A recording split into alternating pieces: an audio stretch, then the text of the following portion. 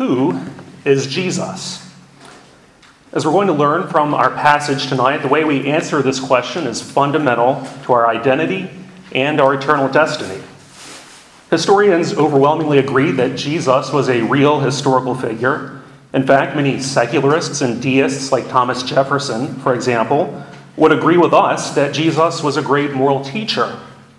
Others, including Muslims, would go even farther and say that Jesus was a great man and a prophet.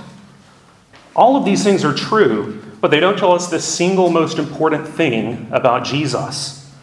Both Christ and his first followers confessed that Jesus was the only Son of God, that he took on human flesh, that he lived a perfect life, and that he died in order to take away the sin of all those who would follow him. Jesus' identity is fundamental to the Christian faith, and it's the subject of our passage tonight. Our passage comes from the Gospel of John, which was written by John, the apostle of Jesus. John's Gospel was written after the other three Gospels, Matthew, Mark, and Luke, and it draws heavily from their factual account of Jesus' life. We don't know if John the apostle was spurred to write his Gospel by a particular historical event or a particular development in the life of the early church, but we do know the reason that John the apostle wrote his Gospel. We know this because John himself tells us that reason in chapter 20, verses 30 to 31. When he's describing Jesus' resurrection from the dead and his appearances before his disciples, John says that these things are written so that you may believe that Jesus is the Christ, the Son of God, and that by believing you may have life in his name. That is the central argument of John's Gospel and the central argument of Christianity. The Bible teaches us that even though we are all sinners under the threat of God's just wrath, God, in order to bring glory to his name and because of his great love for us, sent his son Jesus to dwell on the earth as a man. Jesus lived the perfect life that none of us could live.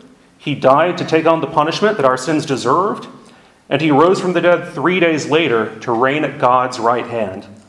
John's Gospel proclaims that if we trust in Christ's work on our behalf, and if we turn away from our sin and towards Christ in faith and repentance, we are forgiven of our sins and we receive eternal life. As we learned this morning when our brother Deepak preached from Psalm 85, the Lord forgives the iniquity of his people and covers all their sin. Our passage this evening from John chapter 1, verse 29 picks up on this theme. But before we dive into verse 29, let's briefly summarize what's happened so far in the first chapter of John's Gospel. Verses 1 through 28 introduce us to two central characters, Jesus and John the Baptist. We learn that the first character, Jesus, has existed for all of eternity, together with God the Father and God the Holy Spirit. Working in concert with the other two persons of the Godhead, Jesus created the universe, the earth, and all they contain, including the first man and woman. After mankind rebelled against God's authority by sinning against him, Jesus took on human flesh and came to live among men and women to repair the damage that sin had done. Jesus was conceived by the Holy Spirit and then lived on the earth as a real physical human being. John chapter 1 tells us that not everyone who met Jesus in his time or today accepted him as the Son of God, but to everyone who did, he gave new life and the right to become children of God. The other central character of John chapter 1 is John the Baptist, who was a prophet appointed by God to prepare the way for Jesus' ministry. John baptized his followers in water as a symbol or type for what Jesus would accomplish through his ministry. John's act of physically cleansing his borrowers through water baptism pointed them toward the spiritual cleansing from sin that Jesus would accomplish. When news of John spread to Jerusalem, the religious leaders there sent messengers to John to find out who he was and to ask him about his ministry. As always, John responded by pointing his listeners to Jesus. Which brings us to our verse for tonight. Please follow along as I read John chapter 1, verse 29, which you can find on page 886 of the Bibles provided. John chapter 1, verse 29 on page 886. The next day he, John the Baptist, saw Jesus coming toward him and said, "Behold, the Lamb of God who takes away the sin of the world."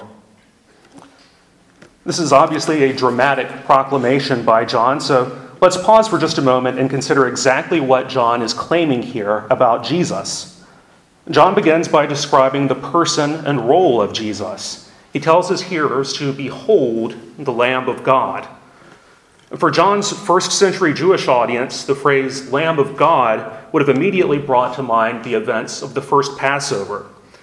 In the book of Exodus, before God rescued the people of Israel from slavery in Egypt, he sent 10 plagues against the Egyptians to demonstrate his power and his devotion to Israel. The last and most severe plague was the death of every firstborn child in Egypt. Before sending the plague, God promised Moses that the people of Israel would be spared if they sacrificed a lamb and placed its blood on the doorposts of their houses. God would see the blood, would pass over the door, and would not allow anyone in the house to be harmed. The Hebrews did as God commanded, and their children were spared. And so the blood of the Passover lamb, both figuratively and literally, rescued the people of Israel from death. And in the same way, John the Baptist is proclaiming that the blood of Jesus will preserve the eternal lives of all those who place their faith in him. After proclaiming that Jesus is the Son of God, John also proclaims that Jesus takes away the sin of the world. This statement refers to Jesus' substitutionary atonement, in which his perfect life is credited to all those who place their faith in him. The punishment that we as Christians deserve has been poured out on him as our substitute. In making this point, John the Baptist says that Jesus takes away the sin of the world to emphasize that Christ's sacrifice is sufficient for any person from any background with any sin who will believe in him. Jesus, the Lamb of God, offered himself as propitiation for the sin of the whole world, that is, for people of any nation, people group, or language who would believe in him. And so the message of John 1:29 is relatively clear. Jesus is the Son of God made flesh, and because of his life and death on our behalf, anyone who turns from their sin and places their faith in him will enjoy eternal life in heaven instead of eternal death in hell. John calls us to behold Jesus, to trust that he is the Lamb of God, and to have our sin taken away.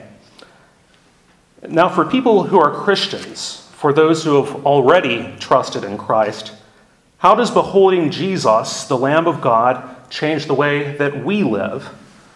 Well, we could go on about this for a very long time, but let's briefly consider 3 ways in which beholding Jesus affects us in the here and now. First, beholding Jesus motivates us to tell others about him, the same way that his apostles did. The passage that we read tonight actually isn't the first time that John the Baptist had met Jesus. The other Gospels record that John had previously baptized Jesus, and John himself appears to talk about this event in chapter 1, verses 32 to 34, just after the passage we read tonight. In verses 32 through 34, John says, "I saw the Spirit descend from heaven like a dove, and it remained on him. I myself did not know him, but he who sent me to baptize with water said to me, 'He on whom you see the Spirit descend and remain, this is he who baptizes with the Holy Spirit. And I have seen and have borne witness that this is the Son of God.'" After the incredible things that he had seen and experienced, John couldn't help but proclaim the good news about Jesus to those around him. Now, to be sure, John is a unique figure in redemptive history. He saw Jesus in the flesh, unlike us, and he devoted his entire adult life to preparing the way for him. But personal evangelism doesn't require us to be prophets like John, or to live the ascetic lifestyle he lived, or to be well-spoken, or to have an encyclopedic knowledge of the Bible. Sometimes the best thing we can do to equip ourselves for personal evangelism is simply to behold the beauty of Christ and to interact with him on his terms. When people see our joy in Christ and how great and enduring it is, they can be assured that our faith is real and that they can experience the same joy for themselves. In fact, that's exactly what happens in the rest of John chapter 1. In verses 37 through 42, we see the apostle Andrew begin to follow Jesus, and then tell his brother, the Apostle Peter, about him. After Andrew tells Peter that we have found the Messiah, Peter begins following Jesus too, and the rest is history. Then in verses 43 through 51, we see the Apostle Philip begin following Jesus. After Philip correctly recognizes that Jesus is the Messiah, he tells his friend Nathanael, "We have found him of whom Moses in the law and also the prophets wrote." The scene ends with Nathanael also meeting Jesus and confessing, "Rabbi, you are the Son of God. You are the King of Israel." Andrew and Philip had probably just met Jesus for the first time, but when they correctly proclaimed him as the Christ, God awakened the hearts of Peter and Nathanael, and they believed as well. A second way that beholding Jesus strengthens Christians is that it empowers us to fight sin in our own lives. The Bible is very clear that Jesus did not come into the world simply to remove the punishment for our sin. He sent Jesus to do away with our sin, gradually in this life and then completely in the next. Ephesians 2:10 teaches us that we are God's workmanship, created in Christ Jesus for good works, which God prepared beforehand that we should walk in them. There is no category in the Bible for a person who becomes a Christian and then goes on living as if nothing has changed. Instead, when we genuinely repent and place our faith in Jesus, and when we avail ourselves of prayer and of God's word, God miraculously and graciously conforms us to the image of Christ. We retain indwelling sin for as long as we live in this world, but our sin has now been mortally wounded by the work of Christ, and he will continue renewing us for as long as we live. And in times when we struggle with sin, Jesus' completed work allows us to fight it and to overcome it. Never let Satan deceive you into believing that you can't let go of a particular sin because it feels too important or somehow beneficial to you.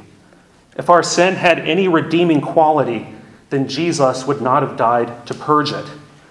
In fact, the reason that the new heaven and the new earth will be so full of joy and beauty and contentment is that there will be no sin there. The allure of sin always pales in comparison to the glory of Christ. As Christians, we have the blessing of superior joy in Jesus to push sin out of our lives. Which brings us to our third and final point. Beholding Jesus brings us joy regardless of our circumstances. Jesus supplies our single greatest need as human beings, our need for a Savior. As D.A. Carson wrote in his book, A Call to Spiritual Reformation, if God had perceived that our greatest need was economic, he would have sent an economist. If he had perceived that our greatest need was entertainment, he would have sent us a comedian or an artist. If God had perceived that our greatest need was political stability, he would have sent us a politician. Good thing he didn't. If he had perceived that our greatest need was health, he would have sent us a doctor. But he perceived that our greatest need involved our sin, our alienation from him, our profound rebellion, our death, and he sent us a Savior. As Carson recognizes, the single greatest treasure of Christianity is Christ himself. Our greatest need has already been satisfied in him.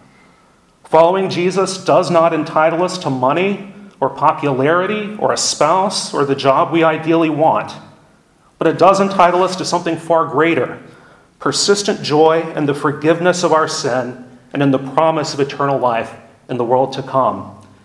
As the Puritan minister Matthew Henry wrote, "Whatever God is pleased to take away from us, if withal he take away our sins, we have reason to be thankful and no right to complain." Apart from Jesus, happiness in this life is largely a byproduct of circumstances we don't control. When we have momentary wealth or popularity or fame or power, then life feels good. And when we lack these things at a given moment, life feels bleak or unfair.